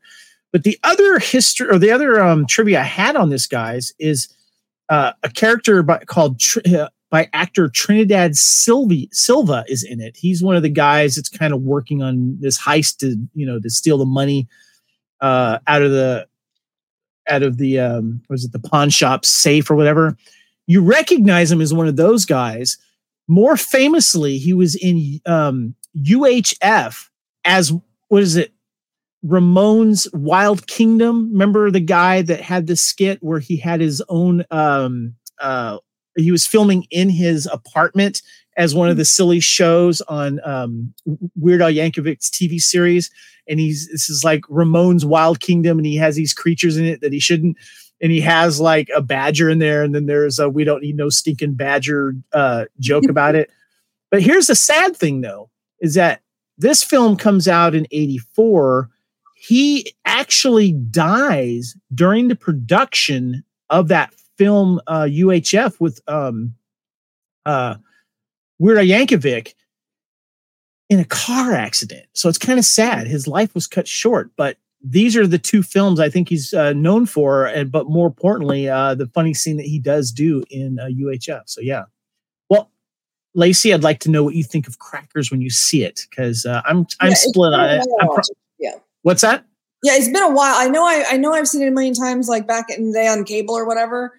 And again, big crush on Donald Sutherland. So, if I saw him, I would stop, watch. Well, he's interesting in this. But I don't know. There's something in the movie that just didn't quite sit with me. Well, that's okay. Next, guys, this is the big one we're going to be talking about this month, and that is Footloose. Musical, of course, theatrical, made just over $80 million. He's a big city kid in a small town. They said he'd never win. He knew what he had to do. Footloose. The music is on his side. And of course, the quick IMDb synopsis says a city teenager moves to a small town where rock music and dancing have been banned, and his rebellious spirit shakes up the populace. Directed by Herbert Ross, co-starring, of course, Laurie Singer, John Lithgow, Diane Wiest, and Chris Penn. Kevin Bacon, of course, is the lead star. Before we start getting into our thoughts on this, guys, Kyle, let's get right into some trivia on this. Got some good ones. Sure. Loosely based on the events that took place in the small, rural, and extremely religious farming town of Elmore City, Oklahoma in 1978. Dancing had been banned for nearly 90 years until a group of high school teenagers challenged it. In a 2013 interview with Howard Stern, Kevin Bacon admitted that he actually tipped DJs at weddings not to play Footloose. He stated that people expect him to dance to the song as he did in the movie. In truth, while he did do some of the dancing, there was also a dancing double for him. The scenes where Chris Penn's characters had to learn how to dance were added to the script because Penn really could not dance. The dancing feat in the opening credit sequence contained many of the cast and crew. Over 150 different pairs of feet were shot. The dancer with the gold shoes was Kenny Loggins. Very cool. Very cool. All right, guys, let's talk about this. This movie was huge. Obviously had a great soundtrack. I remember seeing it in the theater. Absolutely loved this film. One of Kevin Bacon's most iconic roles. Let's get your thoughts, Lacey. I loved it. Had this on VHS, had it on DVD, and then got the Blu-ray. I'm still rocking the DVD right here. I'm still rocking the DVD. Yeah. To be released on March 12th is the 4K Steelbook. So, I might have to invest in. You know what? I'm not sure if it's a Steelbook. I know it's a 4K, but I can't remember. But I feel like the sound on that is just going to blow the doors off my house. Which means it might come with a digital copy too. So yeah. I'm pretty sure I already have a digital copy, but who knows? Well, I don't know if I've upgraded it to 4K yet. But no, love this movie. My favorite couple in this movie is the Sarah Jessica Parker and Chris Penn. They're so cute, and she's just this little like Spitfire, and so it was fun. It was a really great turn for Diane Wiest. She's really she's kind of underappreciated in this movie, I think. So gotcha. Yeah, no, I agree. Okay, Kyle, your thoughts on Footloose? Did you see it in the theater? I saw it in the theater. I love Footloose. This was one of those movies that was so popular that I remember watching it on Christmas Day or Christmas Day night on network television, like just a few years after it came out. It was so popular and got fast tracked pretty quickly to VHS and onto cable, and on, I think, like CBS was showing it. But I mean, Kevin Bacon came out huge in this. I mean, because of this, he saved the universe thanks to a certain Star-Lord. Obviously, Laurie Singer was phenomenal. phenomenal. The cast was phenomenal from top to bottom. But I will say this, and I mean this wholeheartedly. One of the legendary performances from John Lithgow, I would say it's in his top 3 greatest performances ever. Oh, no, yeah, no, that's a great point there, and I love the shout out to Guardians of the Galaxy and Star-Lord talking about Kevin Bacon in this. This movie is one of my favorites and one of my favorite soundtracks, and when it comes to scenes, I love it when he shows up to school for the first time. But out of that yellow VW, he's blasting Quiet Riot, gets a ticket for it. I think that's very funny. Of course, it's got the iconic "Let's teach Chris Penn how to dance" montage. You got the chicken with the tractors. Yeah, and then of course the big angst scene where he's pissed off and he goes to the warehouse and he's dancing around, and they're playing the song, and then Laurie Singer's character. Catches him doing, he's kind of embarrassed by it. And there's some great moments in this. And very iconic as well. And sometimes parried as very, very well. But I agree with you, Lacey. I do love Sarah Jessica Parker and Sean Penn's, or Chris Penn's, relationship in this, especially in the bar scene, where he can't dance and he gets jealous when she starts dancing. And, and then we learn more about the tragedy and the scene too in the church as well, when he makes his case, and he says there's dancing in the Bible, and it's just got these great moments that you're just cheering for this movement in this cause, and the moment between Lithgow and Laurie Singer's character in the church as well is another memorable one as well. Kyle, one of the things too I remember big from this movie, and I think it's today still one of the more underrated, powerful scenes, is when John Lithgow goes running because they're burning books. Oh yes, yeah. Like what are they doing? Oh my god. Yeah. So just I think one of the greatest movies of the 80s for sure. Kenny Loggins is, and we've had this conversation on other versions of Time Warp where we talked about soundtracks. Kenny Loggins, I'm sorry, he is the master of soundtracks of the 1980s. There is nobody that holds a candle to Kenny Loggins when it comes to soundtracks and music in the 1980s, and it's probably one of the top 5 greatest soundtracks of all time. Agreed. Yeah, Lacey, any of your thoughts on Footloose here and favorite scenes? Oh wow, favorite scenes. I think I love the. Chicken is great because realistically he got stuck on that tractor and he shouldn't have won, right? He got stuck. I think that's great. I think it's, I love watching Chris Penn try and learn how to dance because it's said that he didn't know how to dance, which is one thing, but it's hard to act like you don't know how to dance once you know how to dance. So I think it's an interesting, kind of paradox when they have to teach him. So they videoed teaching him so they could just add it in. I think that was kind of cool. Well, I wanted to take this opportunity, guys, to not just talk about Footloose 1984, but I also wanted to talk about Footloose 2011, the remake, which has been panned by lots of people. I have the Blu-ray right here, but it's worth discussing for a few reasons here. And I wanted to bring up the slideshow on these as well. And as you guys see, I kind of see what I did here. I kind of put like the poster and the characters together side by side. You can see who's who. And I actually saw this in the theater when it came out. I think it was also filmed in Georgia as well, if I remember correctly. And the city teenager Ren McCormick moves to a small town where rock music and dancing have been banned, and his rebellious spirit shakes up the populace. Same plot, basically, guys. Directed by Craig Brewer, stars Kenny Wormald, Julianne Hough, Dennis Quaid as the father, Andy McDowell as the mother, and in the Chris Penn role, Miles Teller and Ray McKinnon. Kyle, I want you to tell us the trivia first before we talk about Footloose, the remake.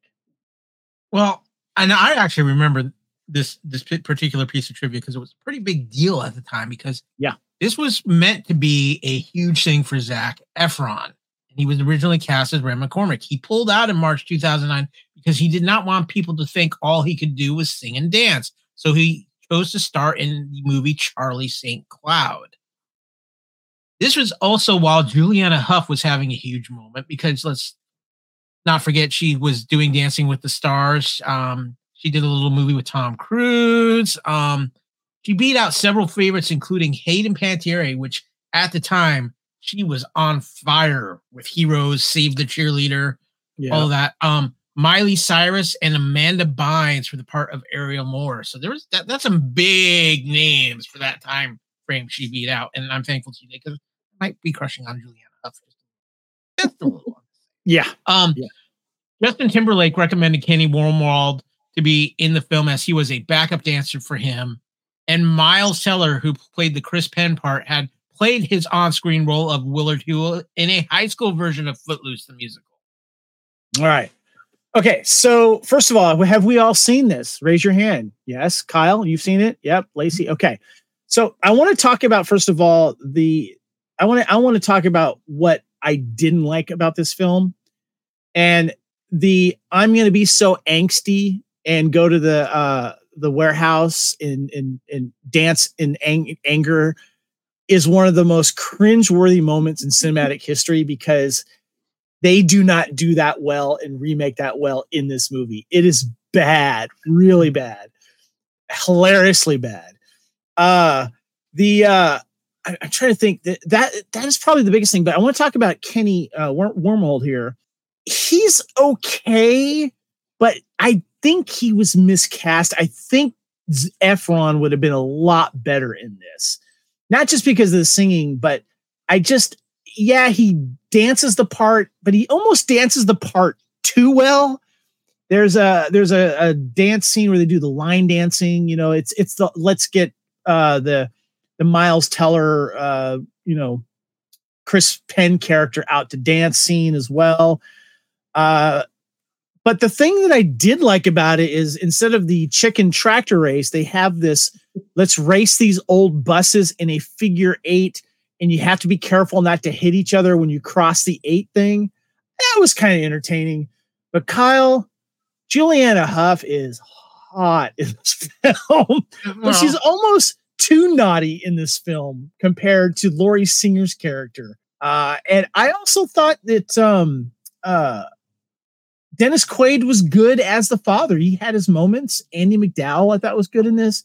There's enough moments for me to make this movie watchable and entertaining. I think Kenny's just underwhelming a little bit. Kyle? So I agree with you about Kenny, and I think the problem is you needed Zac Efron, because Zac Efron could have brought that same kind of energy that Kevin Bacon brought to the original film. There's an energy missing from his performance. And agreed. I think Efron was a big enough name, but he wasn't that. He was actually in a very similar place in his career that Kevin Bacon was when he did Footloose, the original Footloose.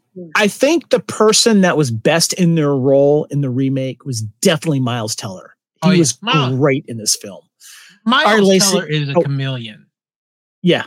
Yeah, he's a great actor. Okay, Lacey, feel free to laugh at me. I don't know what your thoughts are. What are your thoughts on the remake Footloose? I think that because Kenny Wormald was a dancer as opposed to an actor, I think that they were trying to rely more heavily on his dancing than to adjust the script to be more.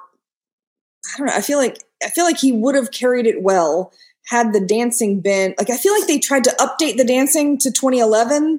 And at the time, dancing in 2011 was like a lot of crumping and a lot of like dance battle-y stuff where you're like doing this kind of thing. And a lot more booty shaking in this one. Right. Definitely. And so the whole thing where he goes to the warehouse to like, blow off steam, they should have, like they did with Kevin Bacon's character, they should have choreographed it in a more gymnastics-based like thing, and they didn't do that. They wanted to make some changes. Now, the changes that I did enjoy, I think that it was great that they started 3 years ago with the accident instead of telling what happened. Yeah, you got to see that scene. Yeah.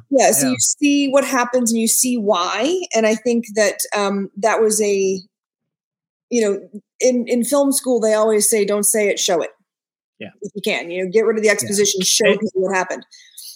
I did want to mention too, I actually liked the relationship. I think it's the uncle played by Ray McKinnon in Ren. He's the one that has like the car shop or the used car lot that he gets to, live at. I thought he's really good. A lot of people know him through Deadwood and some other roles as well. I thought he was good. So, right. I know a lot of people think this movie's dumb and it's not a good remake, but there's enough in it for me that I actually enjoy it and rewatch it. Kyle. And I think part of the problem with this is the original Footloose is so iconic. It's to do a remake of it is really hard. Yeah. And as much as I love Dennis Quaid, he's impossible shoes to fill. Shoes to fill. In that. Yeah, John Lithgow was just so good. So good. I agree with you on Miles Teller, and I really think actually I would take Juliana Hough over Singer.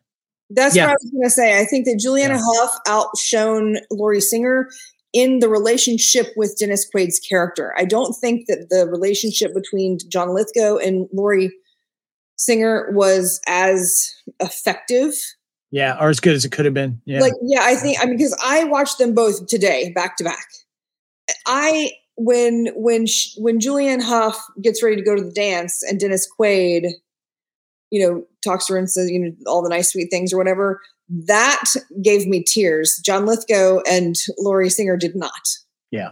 I said, Miles Teller, I think Miles Teller kind of steals this movie in my opinion. Miles Teller is a genius, and I will say it. He is he's a combination of like Tom Hanks and Tom Cruise. Like this kid is going to rule the freaking world one day.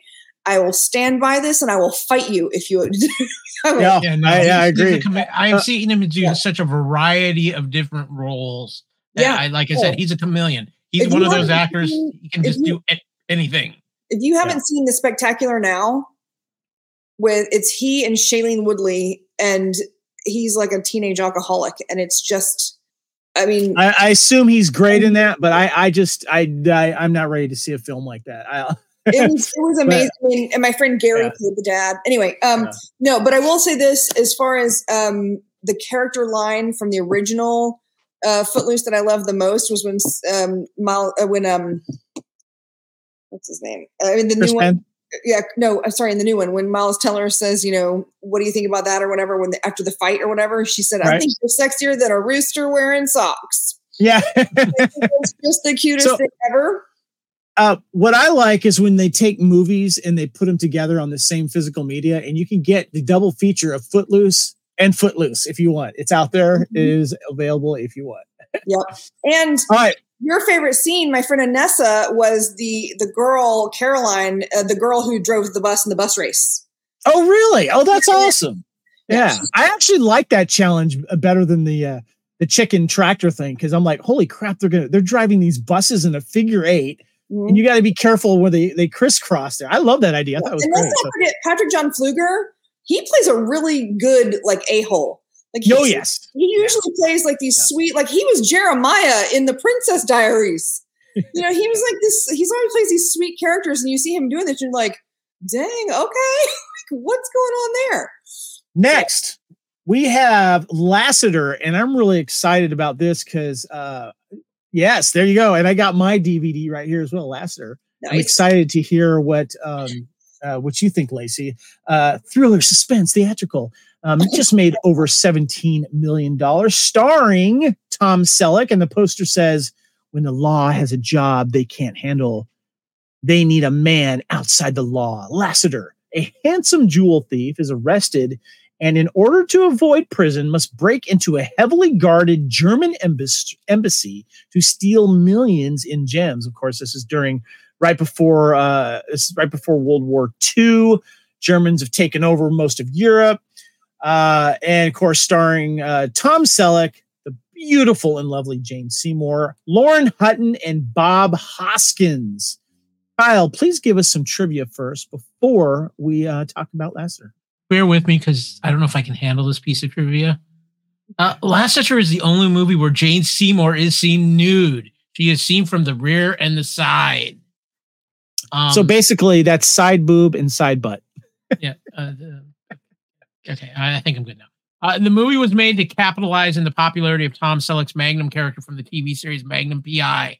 Movie poster taglines boasted, "The Magnum Man hits the big screen with a vengeance." Lauren Hutton's role as sexy German spy Carrie von Frusten in this 1984 film was a Mata Hari type character. A new version of Mata Hari in 1985 would be made and released in 85. All right. So guys, I like this movie. I love the costumes. Anything during World War II, you have me as well. I kind of feel like this was okay, if you're not going to let me be Indiana Jones, I'm going to be a version of Indiana Jones, the guy in the cool suit, that has to dress and sneaky and do things like that. I just wish this film had much more legs to it. I wish it would have been bigger, but I love the setting. I love the cast. Bob Hoskins was great in this. And you had Nazis as bad guys, which is always good. Lacey, you've just recently watched it for the first time. What are your thoughts on Lassiter?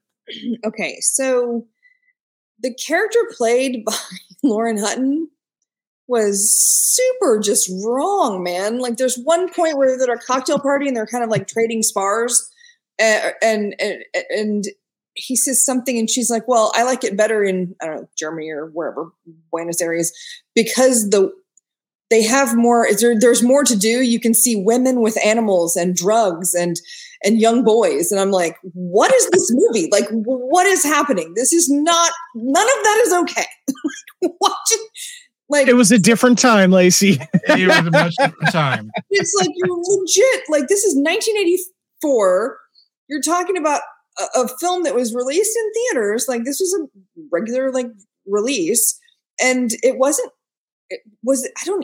I'm just not used to, like, bestiality and pedophilia in one sentence. Like, good Lord. What happened? I think that the Jane Seymour character was really fun, but I think that they could have used her more. I think that they should have used her more. I would have been a fan of that. Yeah, I'm down.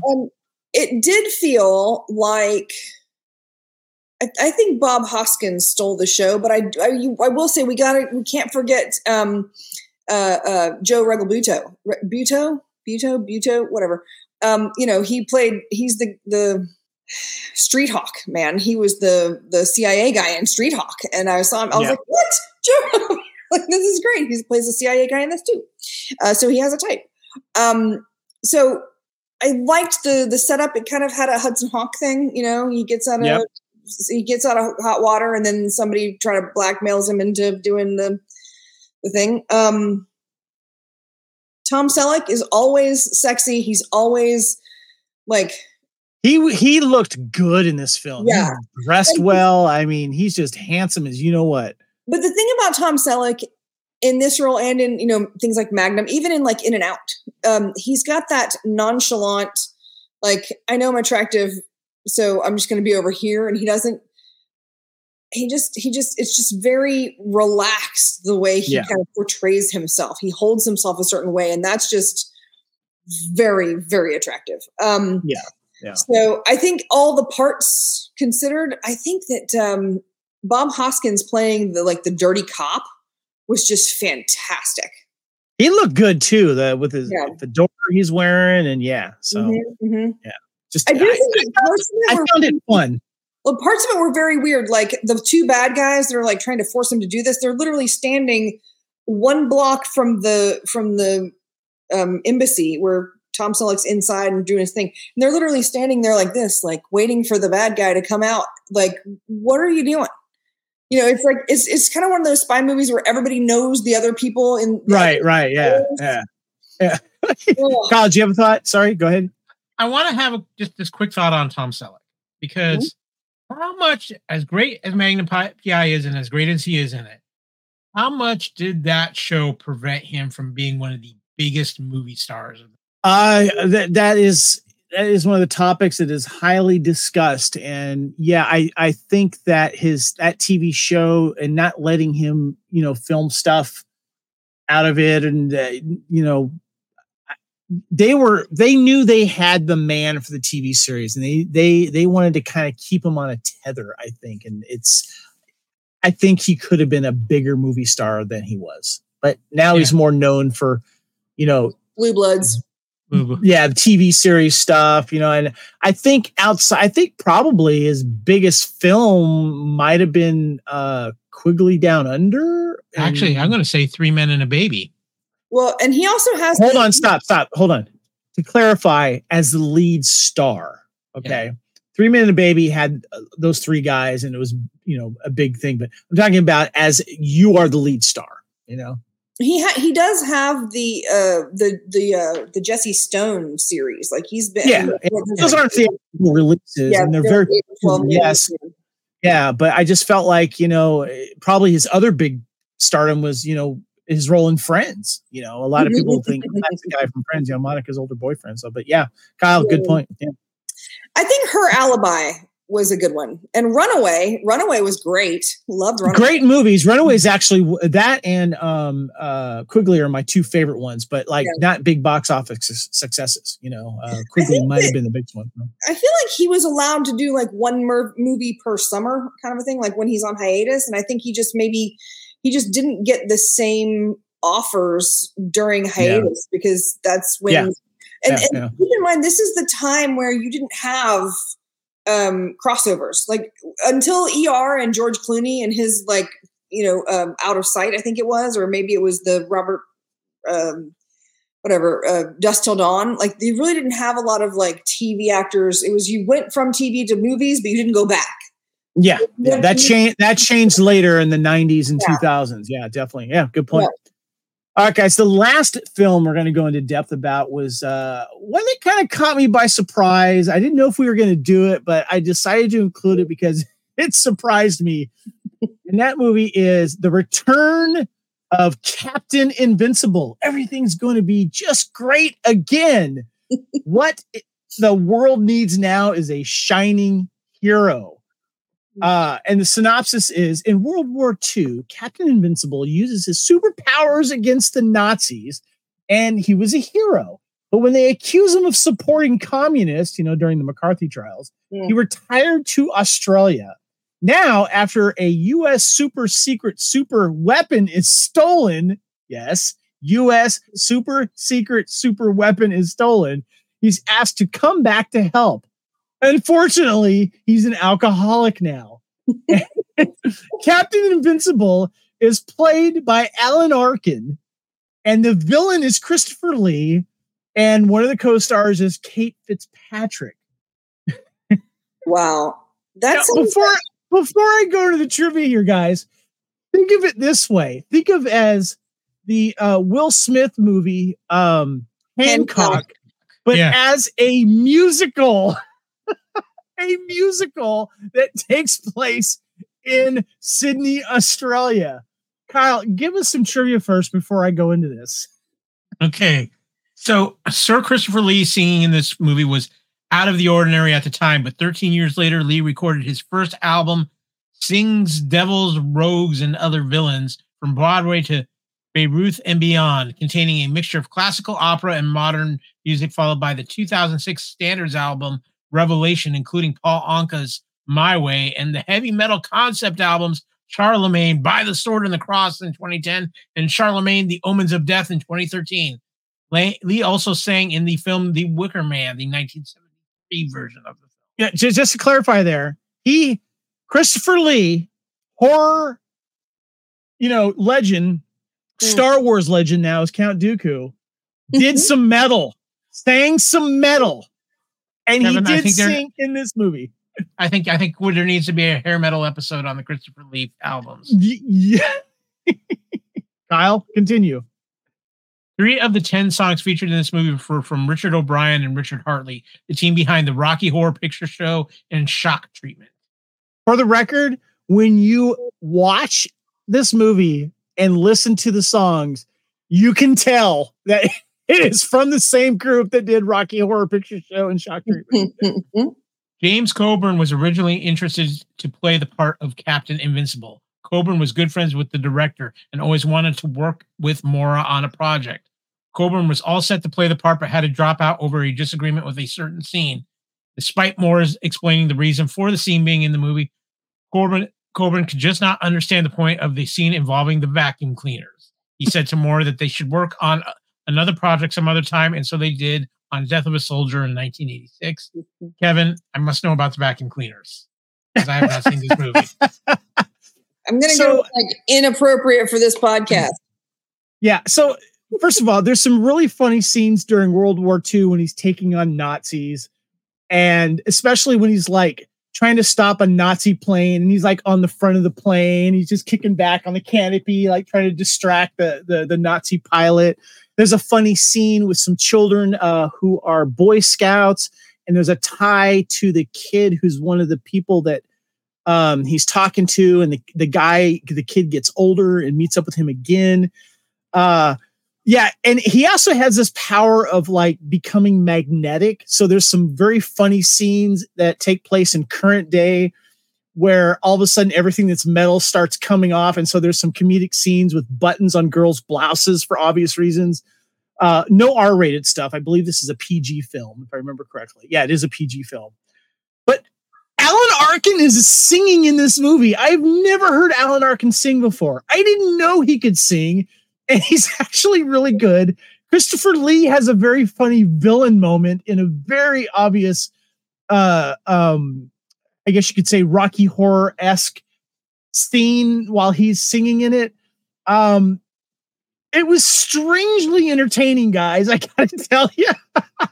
Alan Arkin, where has this film been for him? I know he's won an Oscar, Little Miss Sunshine. He has his moments, but I gotta tell you, this movie needs a resurgence, guys. I'm just gonna throw it out there. It is silly, but it's fun. It surprised me. I found it, I think, on YouTube I think it's on Tubi. At least watch it. It's funny. I didn't expect what it was gonna be, and the concept. I mean, I kept thinking of like Chris Evans as Captain America, but in a musical version. Yeah. But no, he's Rogers the musical. Yeah, Rogers the musical. Lacey, any thoughts? It sounds like a combination of The Greatest American Hero and Hancock.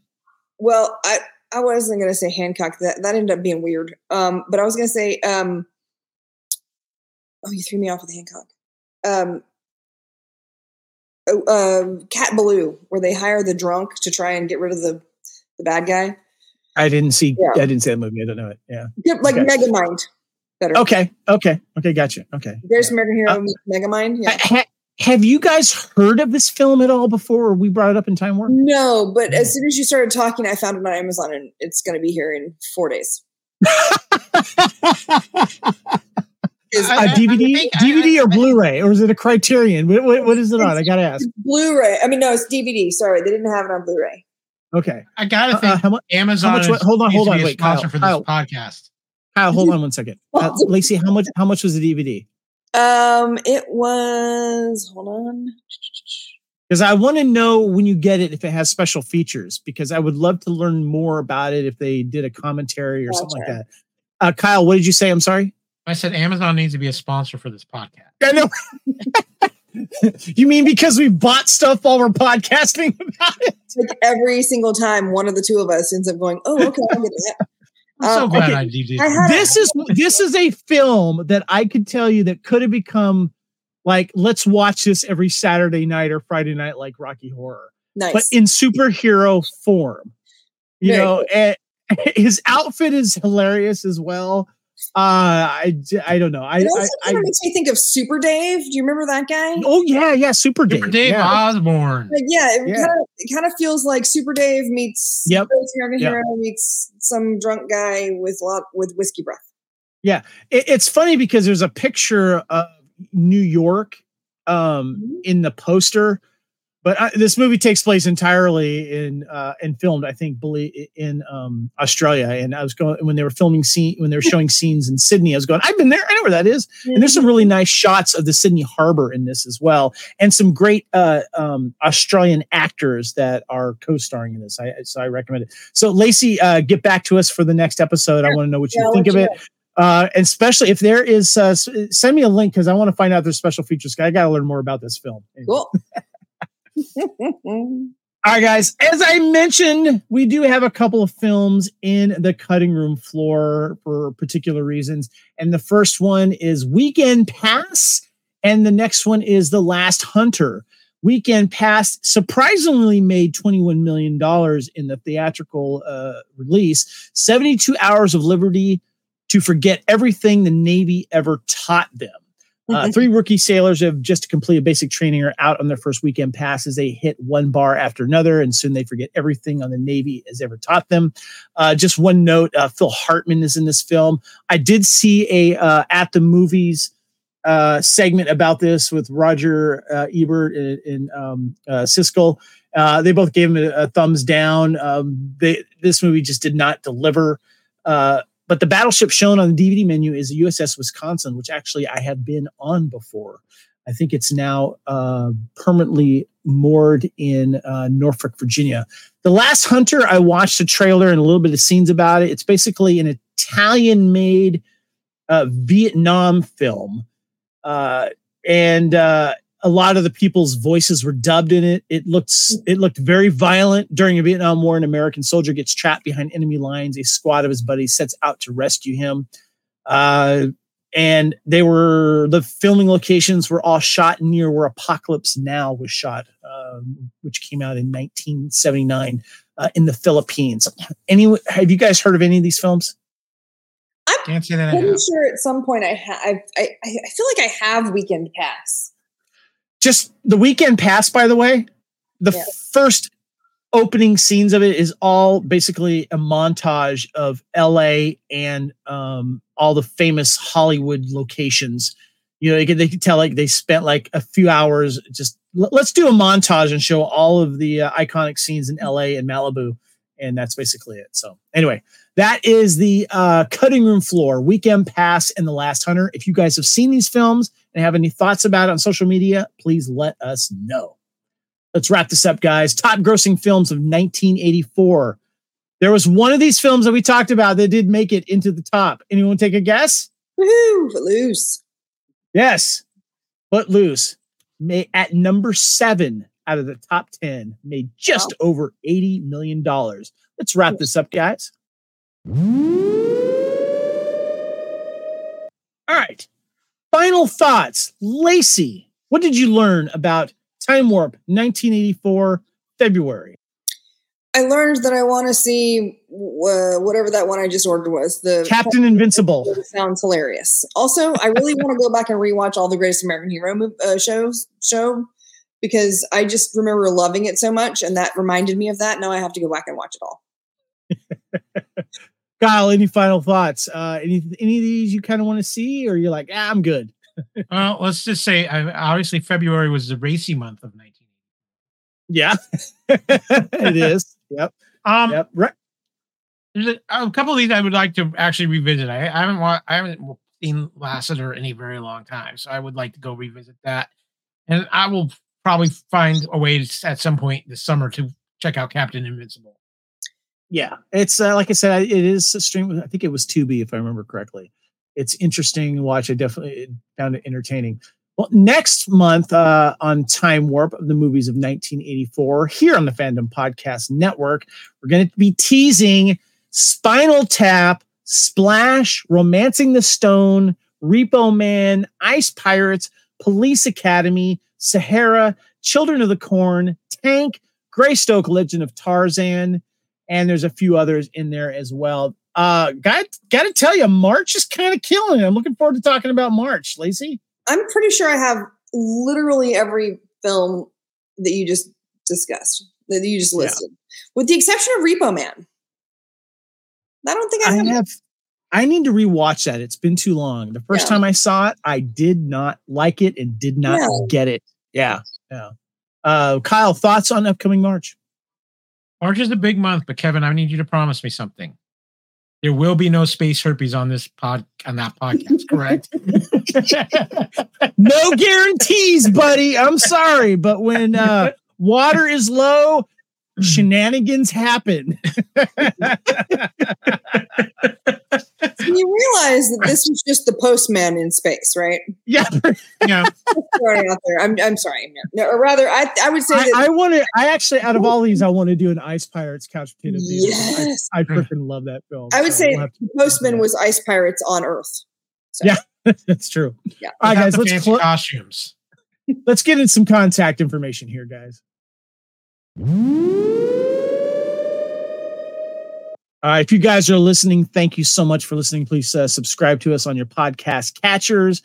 fpnet.podbean.com is our master feed for all of our audio podcasts. And if you're watching us on YouTube, thank you so much. Please subscribe. Please share it out. We appreciate you. The Fandom Podcast Network, of course, is on YouTube. And if you subscribe and hit the bell as well, you'll be notified of upcoming podcast and live events, too. We like to do some live stuff as well. The Fandom Podcast Network can stream and download on the Podbean app. And, of course, all your major podcast platforms. Please check us out, like on Apple Podcasts, iTunes, and such. Fandom Podcast Network is on Facebook. You can email us at fandompodcastnetwork@gmail.com. And we are also on Instagram and Twitter. My name is Kevin Reitzel. I am on X, Twitter, and Instagram and Threads at Spartan_Phoenix. Kyle, where can we find you? And you can find me, of course, all over the Fandom Podcast Network. You can also find me on Twitter at AKyleW or on Threads and Instagram at AKyleFandom. Lacey, where can we find you? I am on the Facebook because I am old. I'm also on the Gram and Letterboxd. I think we were talking about Letterboxd last time. So you can follow me there. I have a bunch of movies on there that I like. I thought I saw you on some Netscape too. Some old Netscape. You just sit down, sir. Don't make me turn this down. Okay. I can't say anything because I'm the guy that has an active MySpace page still. So there you go. But yeah, that's kind of it. I think I'm going to be doing the Valentine's show with you guys. Other than that, I think yes, you'll find me here mostly. Awesome. Well, guys, Lacey, thank you again, as always. And I just want to actually say this. I don't say this enough, Lacey. Kyle and I really appreciate the work and the effort you putting into researching and watching these shows. And I love your movie knowledge. And I just want to take a point to say thank you very, very much, Lacey. I appreciate you very much. Yes. We're not worthy. We're not worthy. You guys are going to make me blush. Well, you know what? Here's the thing. I love movies, so this could not be more fun. Unless, I can't imagine it being more fun unless we were all in the same room talking about it, so I'm having a blast. So I am here anytime I have knowledge of what you're going to discuss, I am happy to join. Thank you so much. Appreciate you. Thank you. All right. Well, again, special thanks to Lacey and Kyle. I'm Kevin. Thank you, everyone, for joining us here on the Fandom Podcast Network for Time Warp 1984 Part 2, 40th anniversary of all the movies and pop culture here in February of 84. Of course, next we'll be talking about March. Kyle, do you have a last thing you want to say? I just want to say, since we're talking about February 1984 and we're talking Footloose, I'm just going to say for everybody out there, let's hear it for the boy. Here for the boy. Yes. Well said. All right, guys. Thank you so much. And until next time, we will see you back in time.